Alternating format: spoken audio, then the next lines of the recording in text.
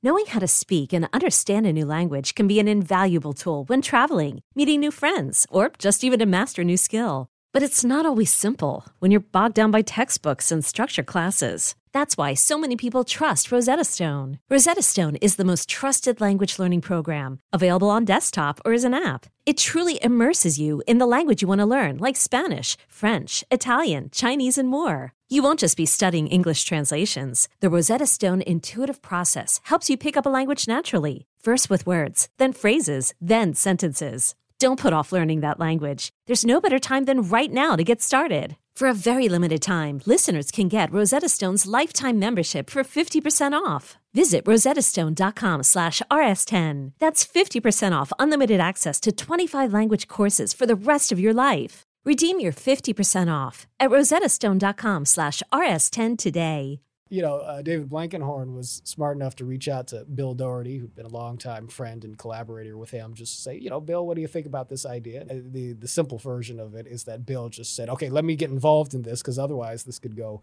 poorly wrong. Yeah, exactly. And so it was one of his most sort of anxiety-inducing projects, and this is a person who's a master of crafting space for empathy.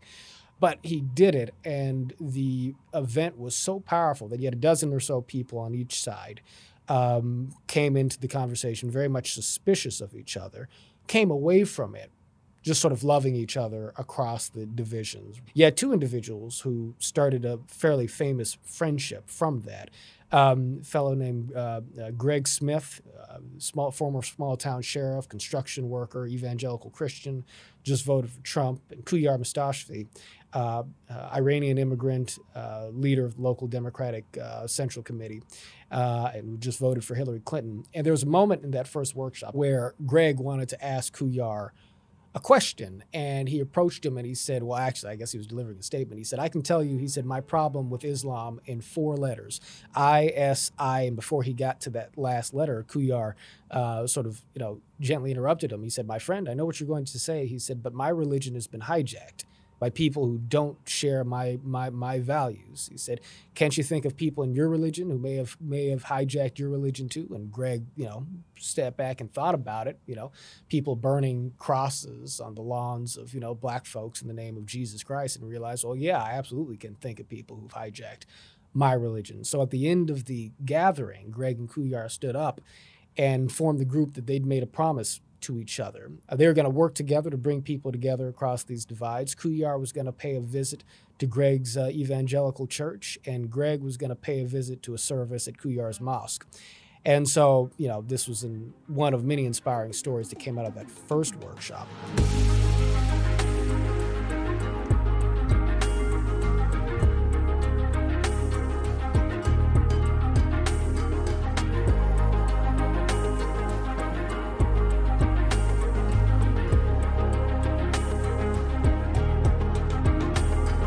This week on Forward, National Ambassador for the largest grassroots depolarization organization in the country, Braver Angels, John Wood Jr.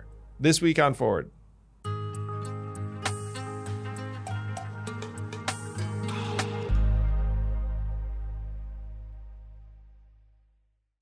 It's my pleasure to welcome to Forward the National Ambassador for Braver Angels, John Wood Jr. Welcome, John. Andrew.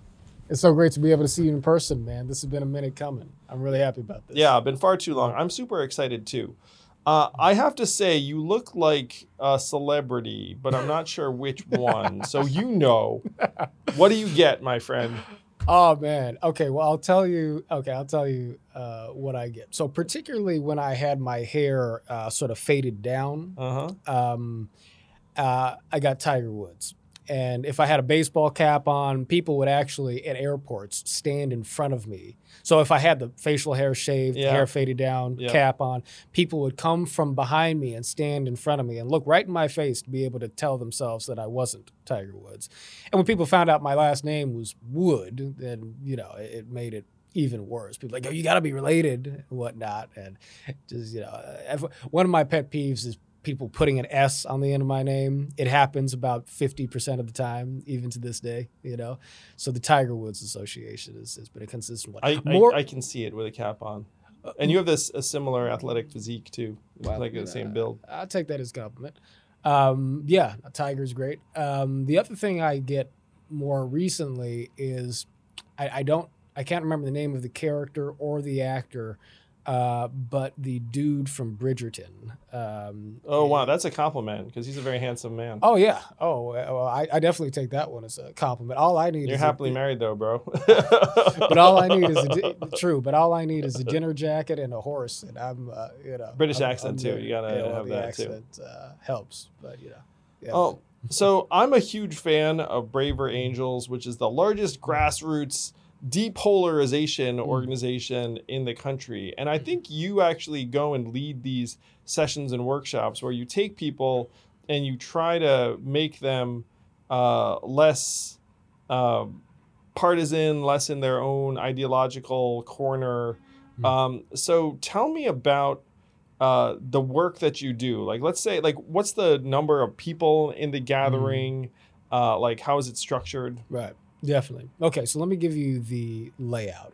And I do have experience organizing workshops. My own primary function within the organization is sort of as a general strategist for the organization, broadly speaking, and of course, making the public case, the media case, and so forth for not just the work that we do with respect to the methodologies, but for the larger narrative and philosophy of American politics that we seek for our work to sort of sync up with, right? Which I think makes it's a really good fit with Forward. I mean, it's not.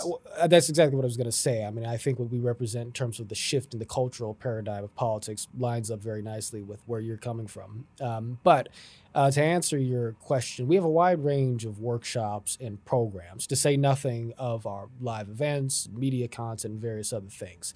So I'll give you a sense of kind of the spectrum of activities. We have something called a depolarizing within workshop, which is basically taking a group of folks, and it could be, a dozen, it could be 4 dozen or so, and putting them through outlining guided exercises for them that allow them to sort of monitor their internal dialogue, learning to sort of check themselves when they have a thought about somebody from the other side, immediately jumping to the sort of assumption that this person is, a racist, or this person is, a dirtbag commie or something, and sort of giving them kind of the mental sort of architecture to affix a more nuanced understanding of who the human being is likely to be on the other side of an opinion.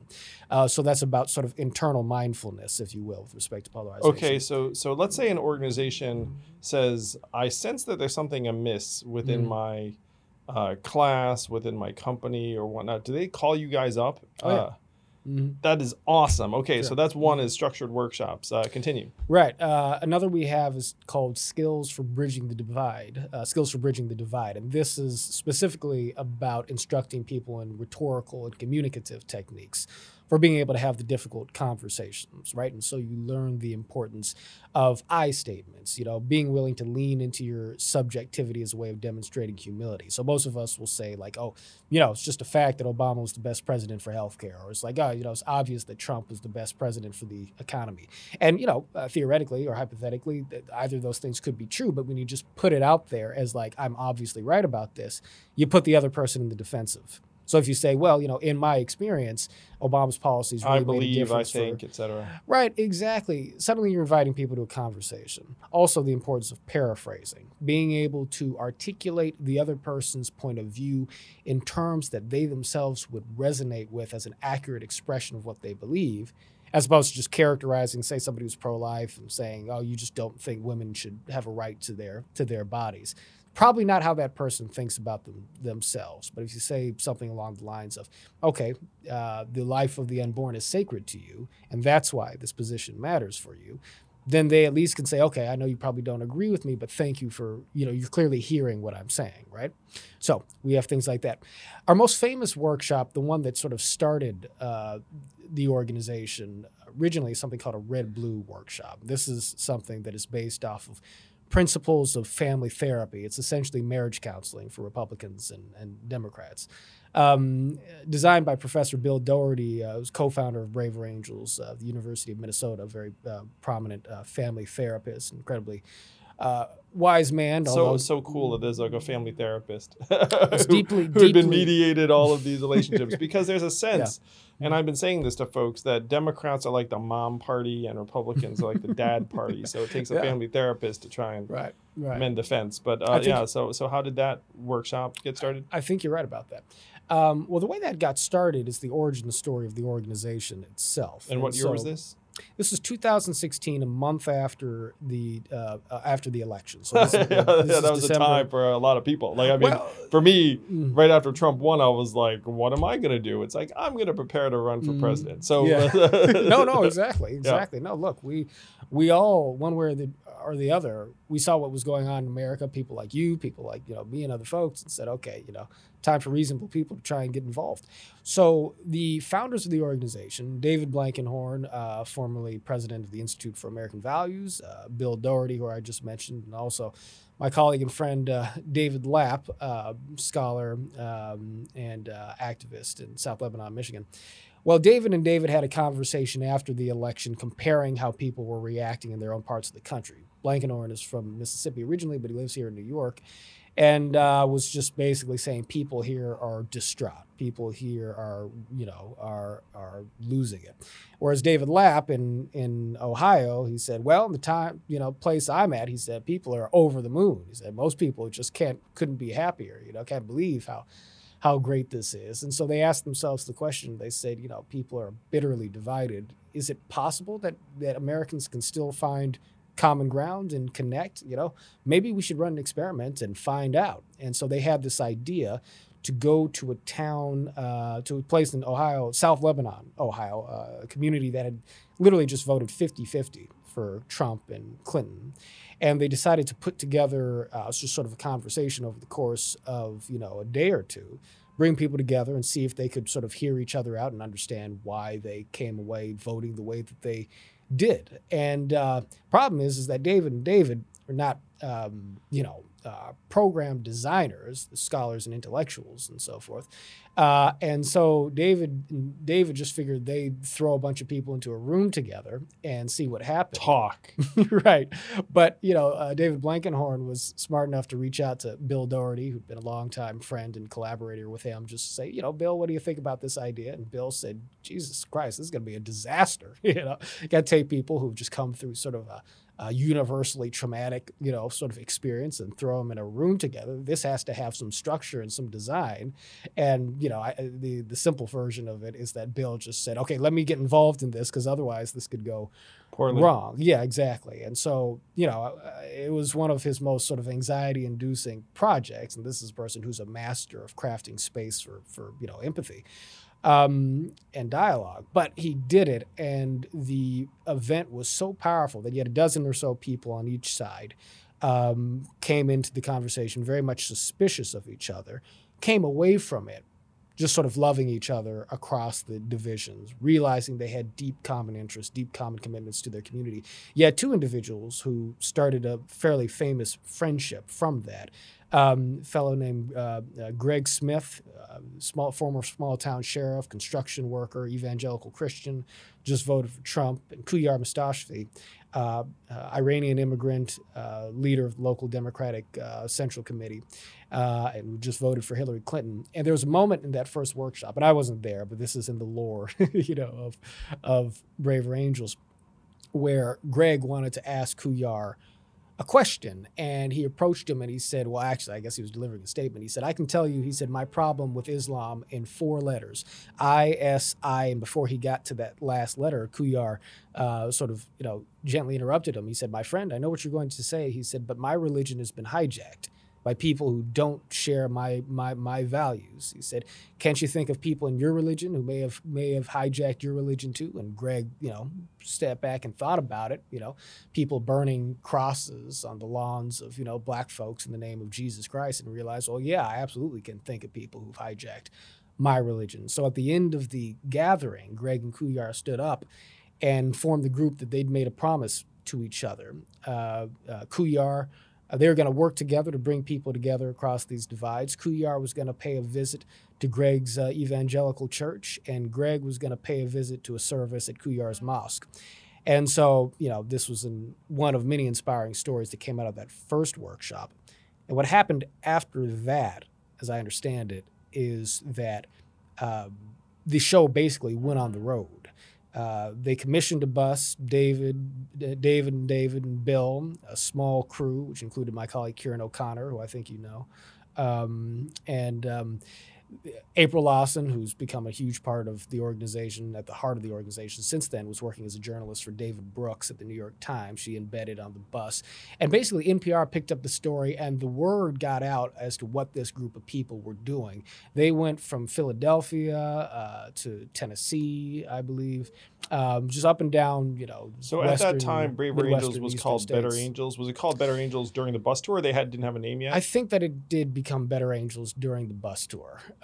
Better Angels bus tour. Better Angels bus tour. That's right. And so they became sort of first responders for communities suffering from polarization. People would call them and say, hey, we're going to need a big bus. Exactly.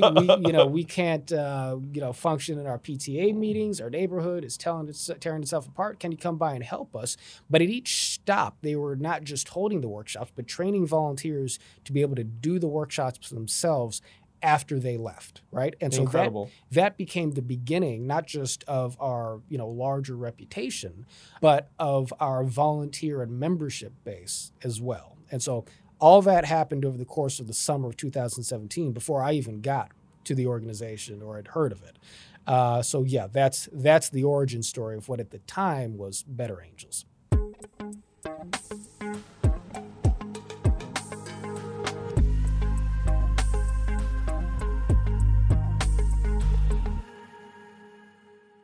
This podcast is sponsored by ExpressVPN. Why let big tech companies see everything you're doing online when you can just use ExpressVPN and then be footloose and fancy free? Plus, you get access to exclusive content by beaming in to another market. What do I mean? Let's say you have Netflix and you missed the show Snowpiercer. By the way, I loved that movie. And you want to watch the TV series, not available in the US on Netflix, but if you beam into the UK or someplace else, then there's Snowpiercer on your Netflix. See how it works?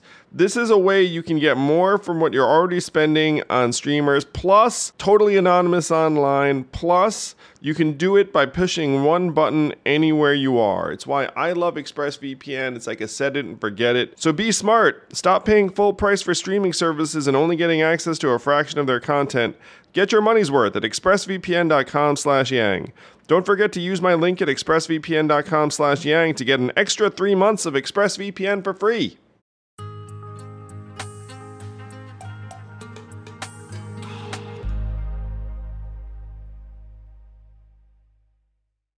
So was this during the time that you were running for Congress?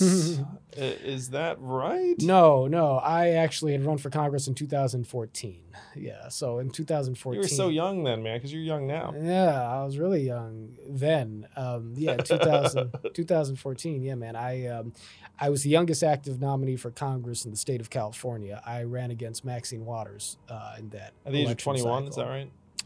A little older than that, but I would have been 26. I think I was 27 on election day.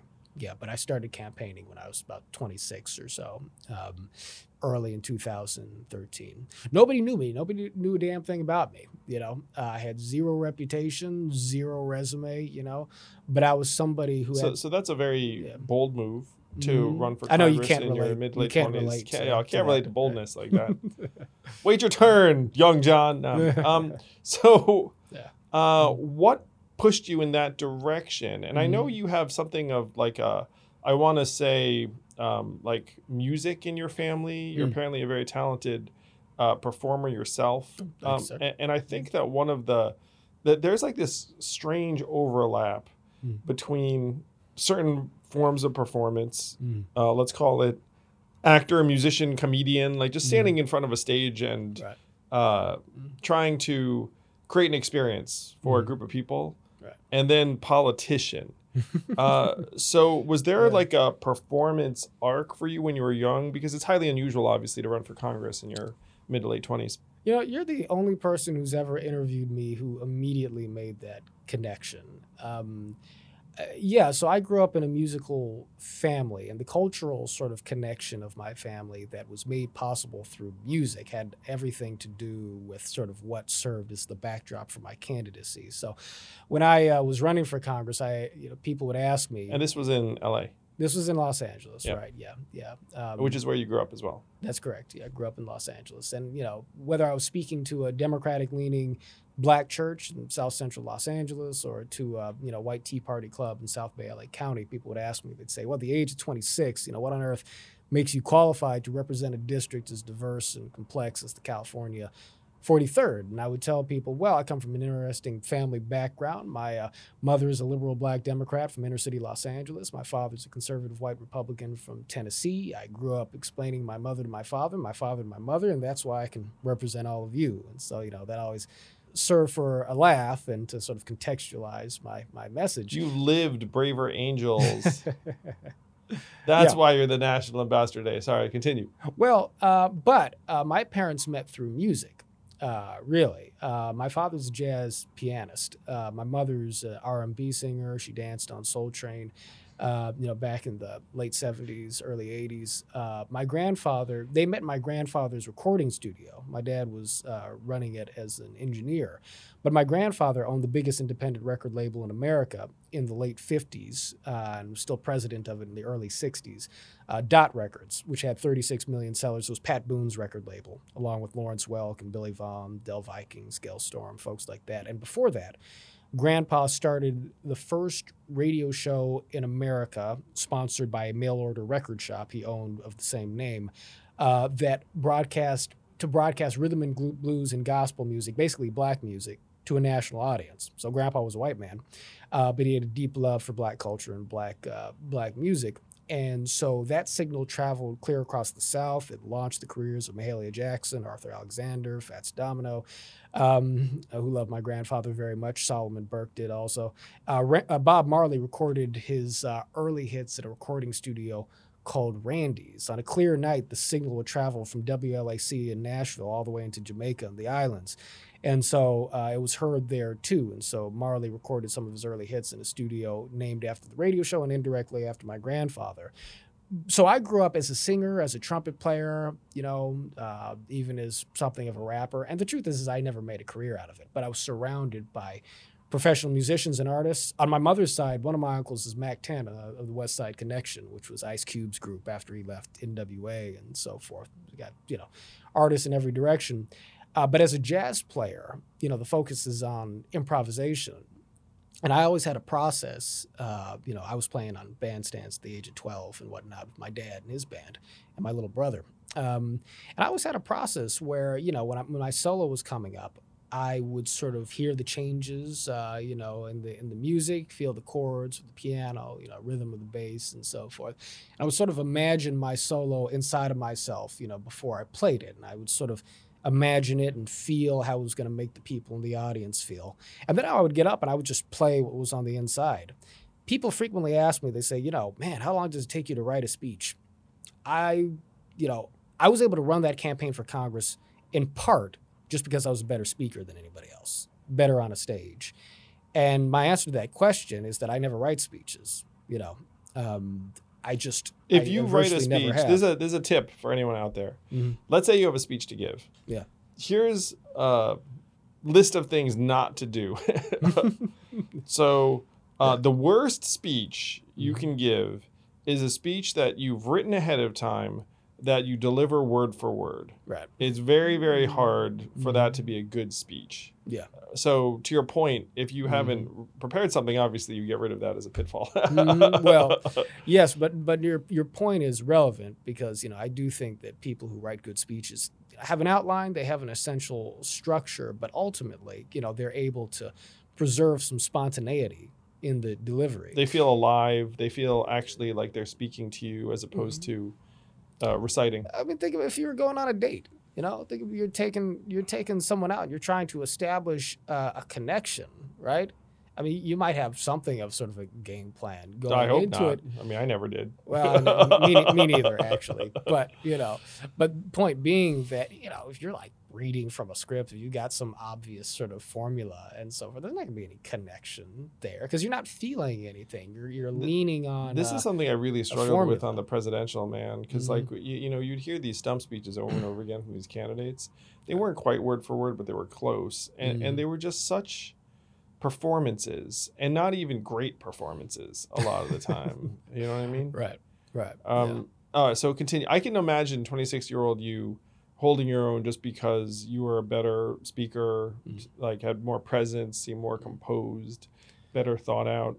And I had deeply studied. Not just issues in politics, but philosophy, religion, history. And it's funny because I was a shit student, Andrew, to tell you the truth. I actually almost dropped out of high school. Another thing that people assume about me, because I speak at universities across the country, I work with, sort of elite academics and, psychology and political science and journalists, and get to hang out with folks like you. People tend to think that I must be some Ivy League guy, and I've got a little bit of that in my family. But man, to this day, I don't have a college degree. Which tends to shock people. And like I said, I think my GPA graduating high school is like 1.8. I feel like technically. So what were you doing instead? Because clearly you were doing something. Was it music? Was it sports? Was it girls? Was it hanging out? Like what was it? I wish it was girls. It was not. No. I wanted it to be girls at the time.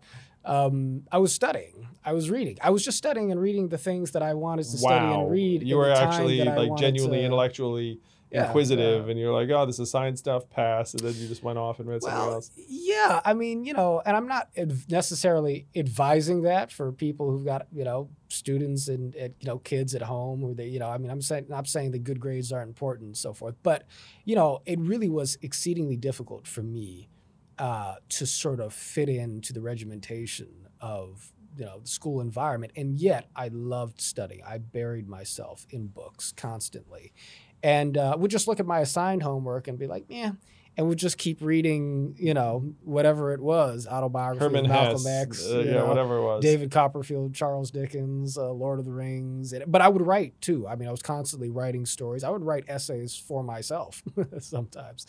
Now, part of the reason I was like that was because my parents did divorce when I was fairly young, and living in my father's house was he raised us in a time capsule.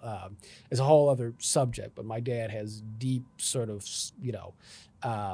antipathy towards a lot of modern technology and modern popular culture. And so I grew up sort of only being able, at least in my dad's house, to watch old movies. I grew up on music from the 50s and 60s. You do have this Humphrey old Bogart school films, Cary Grant energy. You're like a classic, and then the jazz musician, and then the steeped in Cary Grant films. It sounds like there's a reason for that. The Rat Pack and so on and so forth. Yes, because I wasn't allowed to play video games, at least in my dad's house. My aunt, this is a terrible story, but my aunt got me a Mac, an iMac, when it first came out. I think it was in 7th grade or something. My dad took it, sold it, and bought a Selectric 3 typewriter for me instead. And so, but all of that did sort of force me to be deeply acquainted with certain subjects and parts of America's cultural and social sort of history and past, which ironically gave me a clear pathway towards sort of understanding many older Americans. Yeah, I can see that. I can see how you'd be able to click with them. So and I guess it influenced my larger presentation as well, perhaps. So you're a poor high school student, and then you try out college, and it's also not a fit. I think I probably spent the better part of 7 inconsistent years trying to get through community college, and never. I think I'm probably 6 credits away from a degree, but if I got it from my associates, but if I got it now, it would mess up my whole story. Yeah, no, it's not wouldn't be very productive. It wouldn't be worth it at this point. No. So what then? So you're an indifferent community college student. Yeah. How do you go from your early 20s to running for Congress? What does that time look like? Yeah. So I'll speed through it. But I worked for Barack Obama's campaign in 2008. I'll tell you, I was an activist in high school. I gave my first public speech opposing the Iraq War at the Culver City Council Good call. meeting. Yeah, the Culver City Council meeting where the City Council ultimately approved a resolution in opposition to the war. And but when George W. Bush was reelected in 2004, I grew up very much considering myself to be sort of a liberal Democrat. And when he was reelected, I just thought, okay, system doesn't work. All my hard work was for nothing. I was jaded at the age of 17. I was 5 days. Interesting. I was 5 days too young to vote. Birthday is November 9th. And so without ever having been able to vote, I wiped my hands of politics and I said, I'm done because, privileged suburban, millennial kid, thinking like he'd suffered too much to, continue the fight. And so, and I might have stayed done if it weren't for the fact that my progressive aunt called me, my father's sister. My father is, at this point, pretty conservative. His sister is very left-leaning. My mother's more liberal. Her brother is very conservative. So, in all directions. And she told me, she said, there's this young guy. She said, he's a senator from Illinois. She said, this was actually in 2004. She said, he just spoke at the Democratic convention. She said, he's amazing. I think he could be our our first black president. And she was like, have you seen him? I was like, no, who are you talking about? She was like, his name is funny. I don't know how to pronounce it. She said, I think it's Barack Obama. And when she said, I was like, Baracko. I was like, how are you going to get to be president with a name like Baracko, But when I checked him out, I sort of, heard his story, his family, his white mother from Kansas, father from Kenya, sort of. I can see why this would key in for you. Well, and his deep emphasis on sort of humanizing the fuller spectrum of identities in American life. And I was taken with that. I was like, sure. Man, this guy is really speaking like to the heart of, what I believe. And so I threw myself into Obama's campaign just as sort of a foot soldier, canvasser and just talking people's ears off about hope and change. After he was elected, I sort of committed to myself that in whatever way I could, I wanted to advance this cultural movement, which for me was about building towards a post-partisan, post-racial America. I was sick of the hate. Promise of the Obama 08 campaign, yes. Exactly. I was sick of the hate. I was sick of the narrow-mindedness. I was sick of people's inability to listen to each other, not just in America, broadly speaking, but even in my own family, because I had grown up in the sort of intersection of a lot of the cultural divisions that were becoming more and more visible across the country in many respects. And so a lot of things happened simultaneously. I had made it a point to start studying conservatism and paying much deeper attention to what Republicans were talking about than I had before in an effort to understand conservatives so as to be able to bring them into this fold. At the same time, I met a woman from a traditional Black Baptist background in inner city LA, married her, experienced something of a religious conversion. I had been very sort of anti-organized religion, but after sort of a series of experiences, reading Bible from cover to cover, I came away with my own interpretation of it that made it sort of deeply resonant. And we moved to Colorado Springs because she joined the Army. We joined a Messianic synagogue, which I don't know if you're familiar with Messianic Judaism, but it's essentially Judaism that takes on board the idea that Jesus Christ is Messiah, but preserves all of the culture and ceremony and a lot of the larger theological sort of interpretations. And my wife was very enmeshed in that for a time. But suffice it to say that suddenly, I was in a context where all my friends are soldiers and religious people. The community institutions of both the military and faith-based communities were there. I was studying economics in a way I never had before and wound up being impressed by a lot of the arguments. Read Wealth of Nations, Adam Smith, cover to cover, Atlas Shrugged, Ayn Rand, and so forth. Started studying, and this was another key, African-American history from a more conservative vantage point, and developed some skepticism with respect to the impact of the welfare state as it has been constituted, at least, on the interest and the community cohesion of Black and inner city communities, and also came away with a point of view that recognized the fact that the greatest political advancement in terms of civil rights of African Americans in this country had taken place within the 35-year period of American life where you actually had bipartisan representation of the black community, right? You actually had black Republicans and Democrats in significant numbers from the New Deal era to the end of the Civil Rights Movement.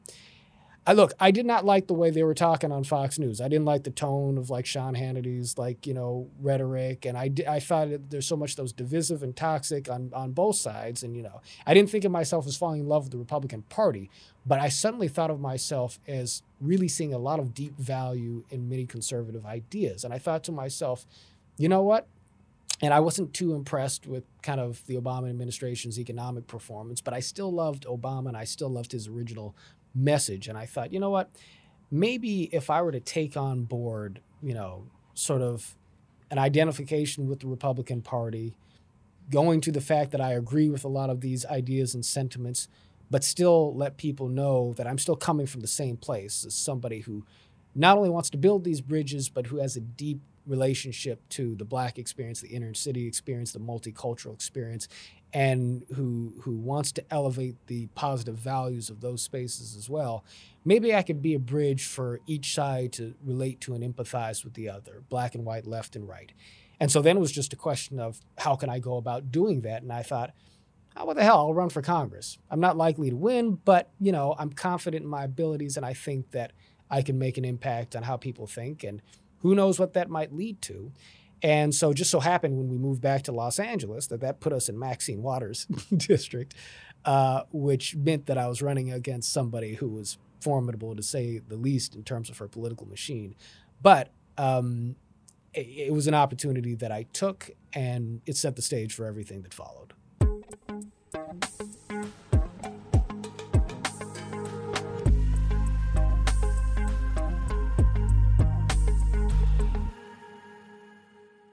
This podcast is sponsored by Helix Sleep. I've always been a mattress guy in that I knew if you're going to spend 8 hours doing something, you should probably invest in doing it right. That's why I love Helix Sleep, which will send a mattress to your door that's made just for you. You take the Helix Sleep quiz and you get matched with a mattress based upon whether you want it to be soft, medium, firm, how you sleep, other variables, and then voila, it gets sent to your door and you can try it for up to 100 nights and send it back. They have a 10+ year warranty because they believe in their product so much. I do too. My kids do too. They actually seek out this mattress even though it was designed not for them.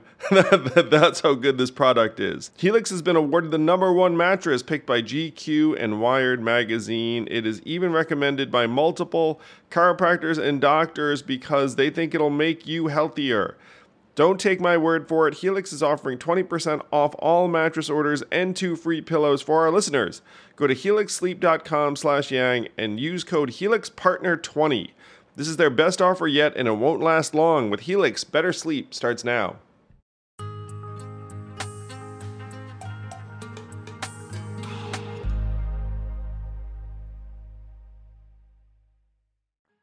So after that race, there's like a multi-year period before Braver Angels even forms. Mm-hmm. But it sounds like somehow you're still activated in trying to bring people together, which brought you to Braver Angels several years later. Right. Yeah, that's right.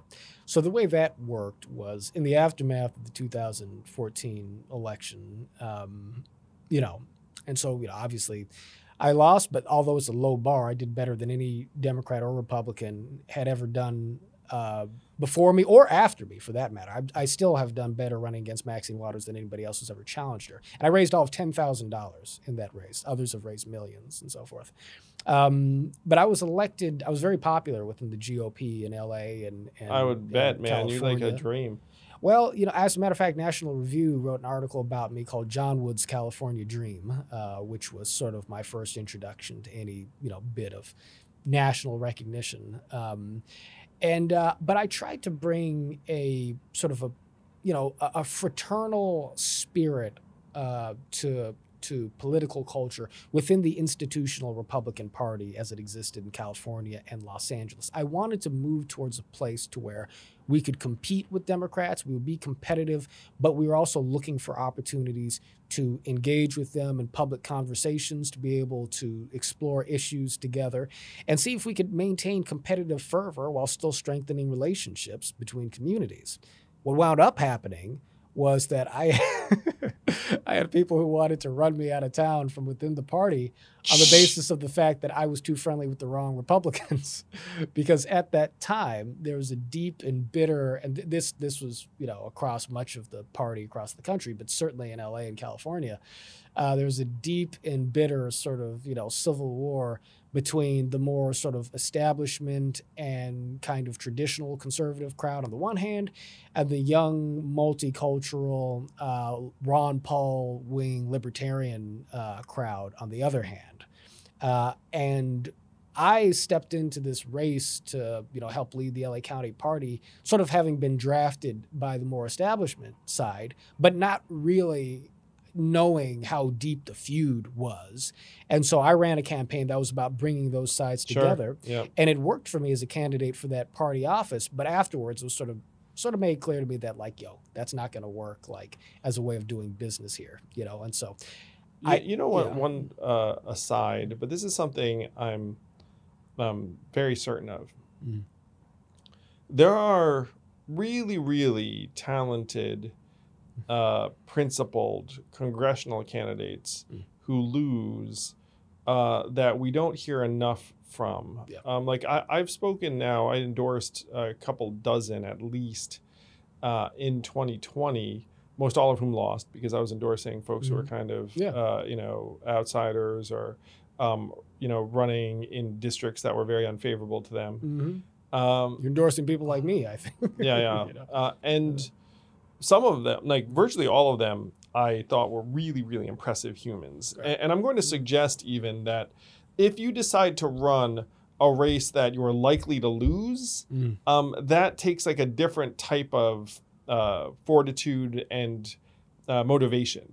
It's this is not a careerist move. This is hey, I'm going to do it because it's the right thing. It does if you're serious. There are people who run as perennial candidates who just sort of, get addicted to it as, their one way into some semblance of the spotlight. But for people who really commit to making an impact, knowing they're going to lose, it takes believing in something beyond your own advancement. And they, they think that if everything breaks right, they're going to win, but it's unlikely. Most of them do lose.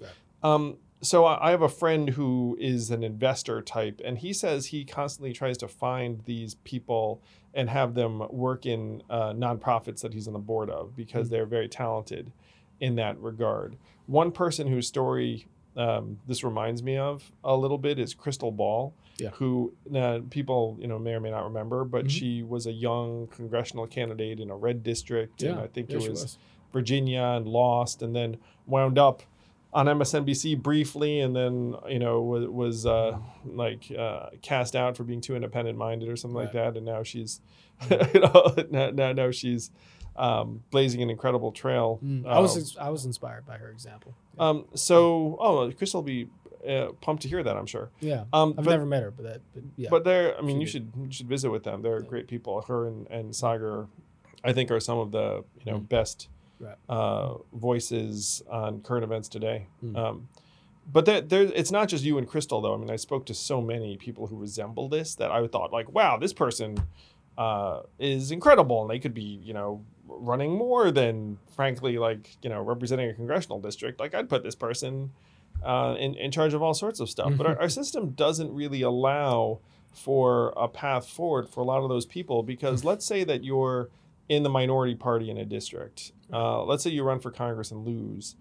And then what's the next step? It's you can't just keep running for Congress over and over and losing. And if you're in that community and your party's not in power, then, there's not much of an opportunity for you. So a lot of times you just leave politics altogether, I'm guessing. Yeah, right. Yeah, no, that tends to be the way of it. You have good people who step in for a moment. They are people who are probably very competent in their own areas of life, their own professions, and so forth. Very often so, yes. And very often people who therefore, or at least I would say not unrelated to that, also buy in a little bit less to the tribal sort of narratives around which the party structures Probably also true, yeah. congeal and derive a lot of their sort of moral authority. And what happens is people experience the toxicity, they experience the ugliness, they find themselves getting pushed into positions. There are a lot of where excellent people who see this stuff too and are like, hard pass. I'm not going to put myself through that. Well, that's what it is. It's either hard pass and they don't run, or they do run and they get a taste of how nasty it is, how little they're actually in a position to do. And then it's like, why continue with this? And these are some of the people who you really do in an ideal wish world were actually in want. positions of authority. Right. So, what I tried to do was, so I left I'm still a registered Republican to this day, and happy to be so. And, if you want, we can talk about the larger sort of space there. But I left active sort of, employ with the party, and sought to launch a digital media network that was meant to lift up voices. Not left or right, but left and right. Voices who would disagree with each other on politics, but who agreed on how we ought to treat each other in politics. Yeah. Okay, so the question of what it is called, I can't give you the answer to that question because of how the project ultimately ended. It was sort of stepped on by a multi-billion-dollar, corporation that didn't like the fact that the name of our network was somewhat close to theirs, even though we were dealing with news and information and they were dealing with, baseball caps and basketball jerseys and other things. And so I, wound up sort of feeling like I was at a low point. I mean, I'd run for Congress. I had, served as vice chair of the LA County Republican Party, which came with a fair amount of, accolades and some degree of prestige, but it was actually a volunteer position, right? I didn't get paid for any of that. I was juggling multiple part-time jobs with first you had family support. First one little kid and then two. Yep. Living, or we still live, but living in a little apartment in South Los Angeles, and wife very much sort of like, hey John, at a certain point, I know you have this dream of kind of changing the political discourse and culture of America, reaching the conscience of American democracy. But at a certain point, you're going to have to consider just getting a regular 9-to-5, which I do about as well with regular 9-to-5s as I did in, high school. in high school, right? Exactly. But, it was around, so, I had sunk a year of my life into getting this media network going, only to have it kind of snuffed out just as it was starting to get some traction. But then a friend of mine pointed out to me the existence of an organization called Better Angels. Now, the thing is that my concept for a media network was always meant to jump off the screen. The idea was to be able to build up a cross-partisan, cross-cultural following, right?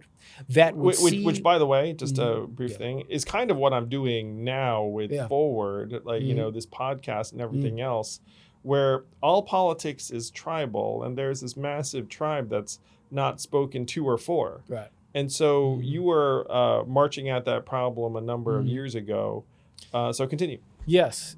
I mean, at the time, so I had this idea. I had taken some inspiration from the Rubin Report and his success. I mean, Dave Rubin at that time, he's not quite this way now. And I like Dave, and I consider Dave a friend. I've gotten to know him a little bit. But in those years, Dave was really sort of brokering kind of, heterodox conversations from across the spectrum in ways that really seemed to be bringing the best out of people who you knew, politically speaking, were worlds apart. And so there were some examples of this in different spaces, but I just thought that there was a way to sort of model that culture and then scale it out in a manner that would allow it to translate to direct sort of social mobilization on the ground around not just sort of like political projects, but possibly community development sort of activities and various other fronts. When people come together in a creative and entrepreneurial spirit, there's no limit to what they can do to solve real world problems. And so I had this idea, and I looked at Better Angels, and they were already having the sorts of relationship building conversations and events in local communities that I had thought a media network structure could kind of build towards. Lead to, yeah, Exactly. totally. But, their website was kind of like, text heavy and pixelated. They had a Facebook page that sort of was abandoned, a YouTube channel with a couple of nice clips, but nothing else going on. And so I just thought to myself, well, maybe there's room for my media network idea within this organization. It was a long shot, but I drove down to San Diego, sat in on a workshop with my pal Luke Phillips, who I think you may also know. My buddy looks like Pete Buttigieg and is now a longstanding Braver Angels volunteer, scholar, historian, young guy. And presented my media network idea to David Blankenhorn, who was at that workshop. And so was Bill Doherty. He ran the workshop. Peter Yarrow, Peter, Paul, and Mary was there too, playing the guitar and singing. David was thrilled with the idea. Ultimately, I was hired to build out the media network for Better Angels.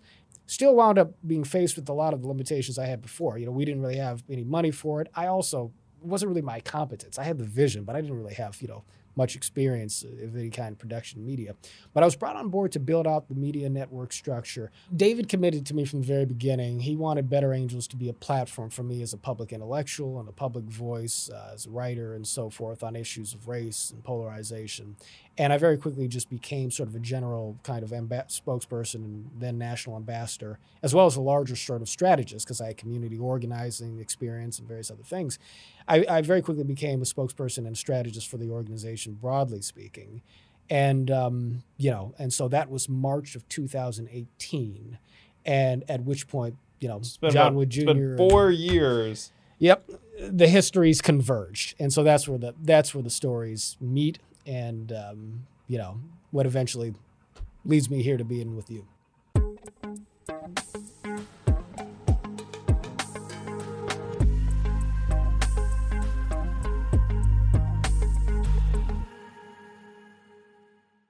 So why the name change from Better Angels to Braver Angels? Was there a process behind that? Well, yeah. So it was a couple of things. I like Braver Angels, by the way. I don't, Well, good. I'm glad. It actually was my my name child. And there are two things that happened. One was, once again, trademark dispute. Someone didn't like Better Angels. Yeah, no, somebody with more money than we had was a bit upset about that, and things were ultimately resolved amicably. So it's okay, but we had to step away from the original name, and the name Better Angels is taken from Abraham Lincoln quotation. Abraham Lincoln. Yeah, I thought that's what it was from. Yeah, well, yeah, that's absolutely right. It was. Referenced, touching the better angels of our nature. Yep. In his first inaugural address on the eve of the Civil War, right? Trying to sort of stave off the apocalypse that was to come. So Better Angels, that's where the original name came from. I advocated for a shift to Braver Angels for two reasons. One of them practical, being the fact that I thought a similar sounding name would allow us to preserve as much brand recognition as we could, right? They're close. Right. I'd assume they're the same. Exactly. So, on that front, it seemed like a sound choice. But also, there is something of a... You know what I prefer? What's that? Courageous Angels. No, I'm kidding. Well, maybe the trademark is available on that. Probably. But the more substantive reason was, there is a cottage industry of, of nonprofit organizations and foundations committed to depolarization and bridge building work. This field is now, in the last few years, expanded rapidly. Other players have stepped into it. Yeah. Right.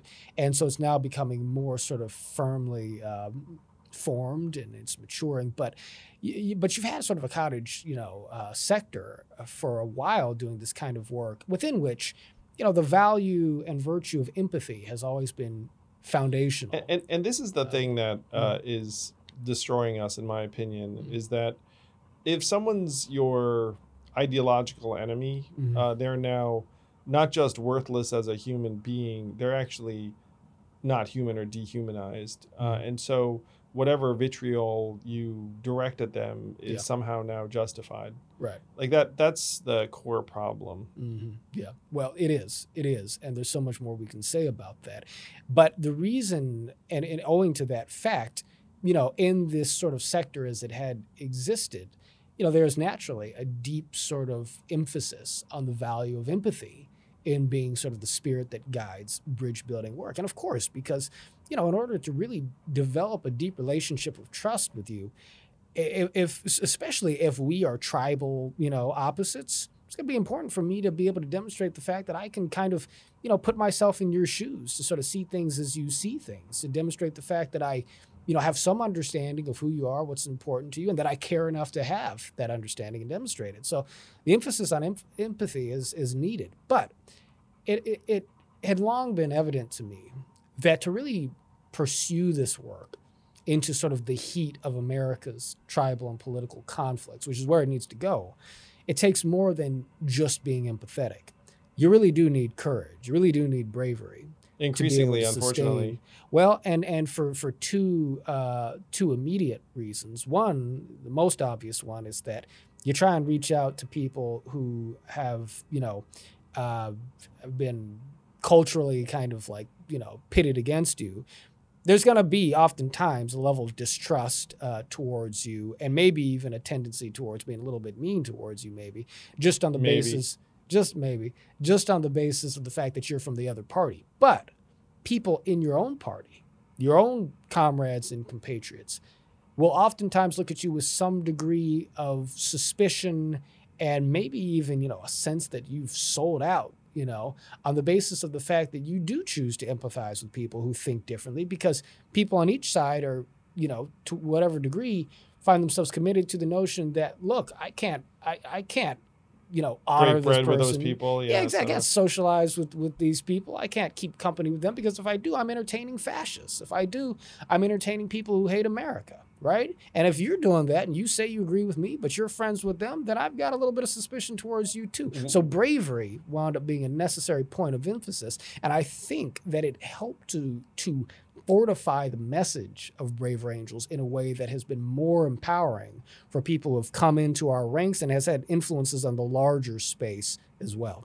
I agree, and I like it. And I want to affirm that one of the most noxious beliefs nowadays is that if I sit with you, then somehow I'm vouching for everything you believe in about everything under the sun. And if there's one other statement that is like, oh, you hung out with that person and thus you've blessed everything about them. And if they, like the entire thing is like, well, I talk to people in real life all the time, and like, I'm, like I'm sure I don't agree with everything that they say. And there's a word that bugs me, and it's funny now because I I'm something of a public figure, and I like have platform, but this term platforming, it's like, oh, you platformed this person. Right. You've like given them elevation. You've given them legitimacy. It's like you blessed this person who is intrinsically illegitimate, and you're just like, like when did sitting with someone somehow like have this kind of weight to it where like you're like, oh, can't talk to that person? And there's so many people now who suffer and struggle with this, where there's like, oh, it's like I can't be seen with this person. Like it's really it's worse than counterproductive. There are two things. I mean, there are multiple things, but there are two things that I'll mention that are intersecting, I think. It's like, how the heck are you going to bring people together if you're like not allowed to have a conversation? Well, like, that's the thing. Mind-blowing. For many folks, there's a limit to the value of bringing people together, right? And so there are two things that I see sort of intersecting here that are most salient. One is the fact that we've come to a point now in American life where, as opposed to times past where Republicans and Democrats, different parties, but there's very little like deep-seated social animosity between the parties. Sure. Back in the 50s and 60s, there were polls taken, I think at least in the 60s, asking the question, if your child married a Republican or a Democrat, would you care? And it's like 5% of Americans cared. People were but if they married a Catholic, right? I'm not sure what the exact figure is, but it is well upwards of 50%. Yeah, that was 52. Yeah, I think it's upwards of 50%. Now nobody cares what religion you are. It's a question of what your political party. Well, is. politics is the new religion. Well, yes, and so unfortunately, there's that media basis. tribes. When I was sitting with Arthur Brooks, he said that like media tribes are the new mini religions. Well, so the difference is You're forming a new mini religion. Well, civic religion is a phrase that has some history to it. And you might be, maybe you know Eric Liu. Yeah. So there's some Eric talks about. But so the differences between us have extended to being beyond the pale for people in a way to where, it's not just that we have a good faith disagreement about something that's important, but we have I can infer at least that we have a moral disagreement on things that are characterologically determinative of your value as a human being in some respects. It's right? very dark. And so that makes us not want to interact. But you couple that with the fact that we live in an attention economy within which we are competing for space to be heard. We have more opportunities and more platforms to be heard than ever, but the competition over that, I think, is probably fiercer than it has ever been. And so I think people have a sense of, okay, if you have a platform, holy shit, we all want a platform, especially a platform that people actually come to.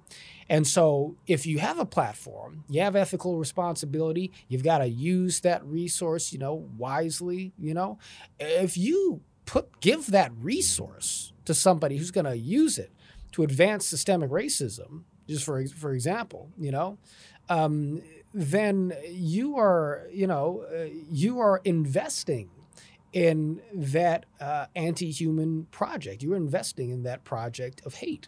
And so, the intensity of sort of the competition within the kind of, information and attention economy meets this moral paranoia. And I don't say moral paranoia to be dismissive of it because, look, I get it. I mean, people have deeply felt reasons for not wanting to elevate, Milo Yiannopoulos or whoever it is you're talking about.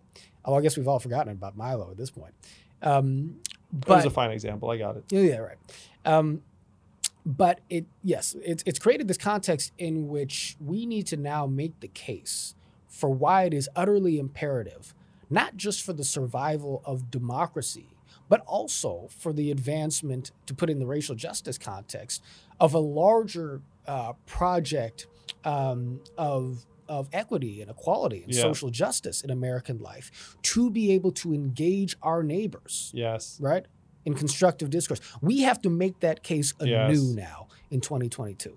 Yeah, that's the case I'm making as well, man.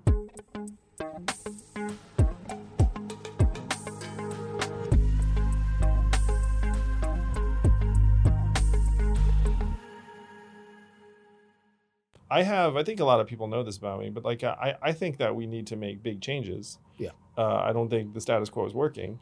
But I also don't think that our current structures are actually conducive to major changes. And so you have to try and shift those structures. In order to shift those structures, you need to build a coalition of people that might not agree on a lot of stuff, but can agree that this situation is not working, that we're getting more and more polarized, that we're turning on each other in various ways. We are in danger, in my view, of falling into widespread political violence over the next number of months, let's say.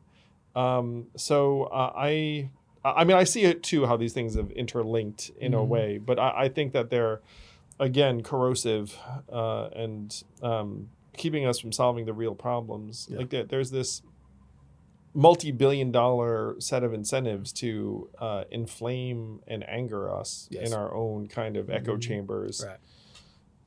And then there's you and me and some other people who we wish we had billions of dollars that we could, but put to work in various ways. So Bravery Angels, I know, is growing. You're saying that the space itself is getting more resources and attention, which is wholly appropriate. Yeah. What is upcoming for you? First, you share my concern level about what may be around the corner for us in this country. And second, what are you working on? What are you excited about with Bravery Angels? And also, if someone is inclined to participate in or help what I think is a tremendous organization, how can they do so? Yeah, absolutely. And thank you for those questions. First of all, yes, I mean, I do share your assessment, honestly, Andrew. I mean, look, we've already seen Yeah, we've already political seen violence. it. Sure. January 6th, but also the summer of 2020 and so forth, And also, after January 6th, there were dozens of Republicans who were ready to vote to impeach Trump or investigate what happened or whatnot.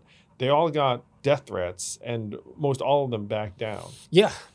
So when you talk about political violence, I'm going to suggest that constituents threatening their representatives' families and whatnot, should be classified in that category, and it's completely having an effect.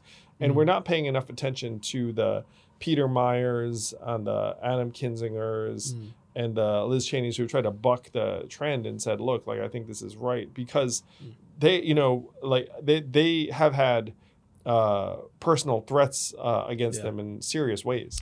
It takes serious courage to take the stands that they've taken, and if you're a Republican, listening to us who supports, Donald Trump, you might disagree with the stance that they've taken, but recognize the fact that these are, I think, sincere folks. They are coming from a place of courage. They're principled. How is it that taking that stand, I mean, it's clearly from a place of principle, because it's not serving your interests. It's not serving your interests politically or personally. No, it's not. I mean, their future in the Republican Party, in terms of any greater influence, is done, at least with respect to the party. Why we need a third party, man? All right, continue. Stands, right? There you go. But but I share your assessment. So in terms of what's coming up for Braver Angels, look, this is a key year, and these next few years. Yep. I mean, listen, man, we are in a moment in American life right now where you have widespread distrust of the institutions generally, but of the electoral process in particular. Yep. There's actually a way in which, of course, it manifests on the left in terms of, believing that our structures are geared towards voter suppression and so forth. And there are definitely good faith arguments to be had, over the way in which the system needs to be reformed. But on the right, the belief that, shit is just flat out stolen fraudulently, this leads to a circumstance in which if people both believe that that is true and also believe that there is not sufficient goodwill within our institutions and our body politic to be able to hear out each other's concerns and lead towards intelligent reforms of the system that may allow us to reestablish trust, then what option will people see for themselves other than resorting to the most extreme behavior that they can, tolerate in order to make their voices heard, or otherwise just find ways to kind of divorce themselves from larger society, which, is part also feeds into the fact that there are many, many men in particular who've been displaced economically and socially. Yes, it does. And so you have a lot of dry tinder. That's right. Because the contempt is not just for the electoral process. It's for every institution in major institution in society. Yes, it's for the presidency. It's for Congress. It's for the electoral system. It's for the courts, but it's also for the financial system. It's for Hollywood and the media in the media industry. It's for the education system, right? Yeah. Believing that our professors are just there to indoctrinate our students and so forth. And again, you go, you look on the left and there's a sense that all of this is just sort of white supremacist architecture anyway, right? And so, but with respect to the specific question of our confidence in the electoral system, all of these things are coming to a head, and that's really coming to a head because we have a date with that question, 2022 midterms, but then presidential election in 2024, where we are going to vote. There's going to be a shift in power, or, rearranging of power, following that. And then there's going to be the question of, do we believe that it is legitimate? Donald Trump is still here. Donald Trump has not given an inch, in terms of what he believes or says he believes was the case about, the 2020 election. And you do have larger forces that are pushing that narrative forward, right? Okay, so Braver Angels in upcoming weeks, but I think it's okay for me to share this with you here. We are launching an initiative, and you'll see the details of it roll out. This is going to be in partnership with significant national partner and various different organizations to basically seed Braver Angels workshops across the country. We have programming that is unfolding in Congress now, working with the Select Committee for the Modernization Fantastic. of Congress. That's right. But these programs are meant to be seated in state houses and local governments and potentially even school boards across America, mobilizing our national organizing infrastructure, but joining hands with various other partners to push things forward. And, the only reason I'm not saying more about it is because I got to leave some for the press announcement. Yeah, exactly. Don't want to step in front of our PR. It's very folks, exciting, though. Right? It is, and see the power of this isn't just in the context of planting workshops in local governments, because people will come up to us and they'll say, okay, well, I can see it being a good thing that you have city councilmen or state assembly persons engaging in a red-blue workshop, and they are impactful, even for elected officials. But people will make the case that there's a difference between an elected official, between a regular, Joe or Jane in the neighborhood whose chief issue with polarization is their inability to hang out with each other, versus state legislators who are institutionally embedded, who have surrounding structural interests. But the power of this initiative isn't just in terms of seeding the workshops; it's also owing to mobilizing a larger community of Americans to engage their elected officials and engage each other in an actionable pathway towards pushing their elected officials to model the culture that they themselves are calling for and organizing around as communities of constituents. And so you don't just have a methodology that's going to be participated in, but you have the rallying of voters, right? Saying this is the kind of politics we want to see. This is the kind of change we want to see made manifest. And in the course of doing, you exercise people's organizational muscles to work alongside of each other, right? So, look, we're going to be starting, relatively small here. We're going to be piloting in particular areas, seeing what we learn and scaling out. But, over the course of not just this year, but the few years to come, especially as we get into 2024, the serious goal here is to be able to mobilize a significant enough portion of America. And on a percentage basis, I don't think it has to be all that high. It does not need to be that high on a percentage basis, no. You can fall well short of 1% of voters and make an amazing impact on, the culture and the flow of, politics in our society. But the idea is to get to the point at which we achieve a critical mass that's able to be impactful, building up Braver Angels, reach and structure and apparatus, but also working with partners from across the spectrum as well, right? And I can't say this clearly enough, man. What we do is for folks who are, social justice activists with Black Lives Matter and Trump supporting populists, on the right. The question isn't what you believe politically. The question is, are you willing to see the humanity in your fellow American, right? Are Amen. you willing to acknowledge and treat that person with dignity? If so, you got a seat at our table, and you can join us as a member and potentially a volunteer if you want to get your hands dirty at braverangels.org.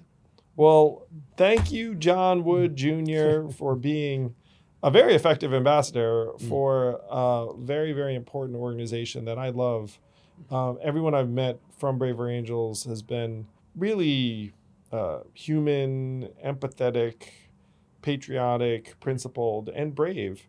And I cannot wait to do everything we can to support you and your work. Well, I would be remiss if I didn't give a shout out to our mutual friend Silas Kulkarni, who's been a tremendous leader within Braver Angels and who's really been a tremendous advocate within our larger community for the Forward Party and for the movement that obviously you've been inspiring Americans with for some time now. And I'm just grateful that we've been able to make this connection and, look forward to Forward ways Party to work plus together Braver Angels equals maybe democracy survives. Maybe we continue to appreciate each other's common humanity, even if we don't agree on everything. And set the paradigm for democracy that may be better than it's ever been. Yeah. Heck, let's not settle for, survival. Right. Let's shoot for flourishing. There you go. John, thank you so much. Thank you, Brother Andrew. Appreciate you.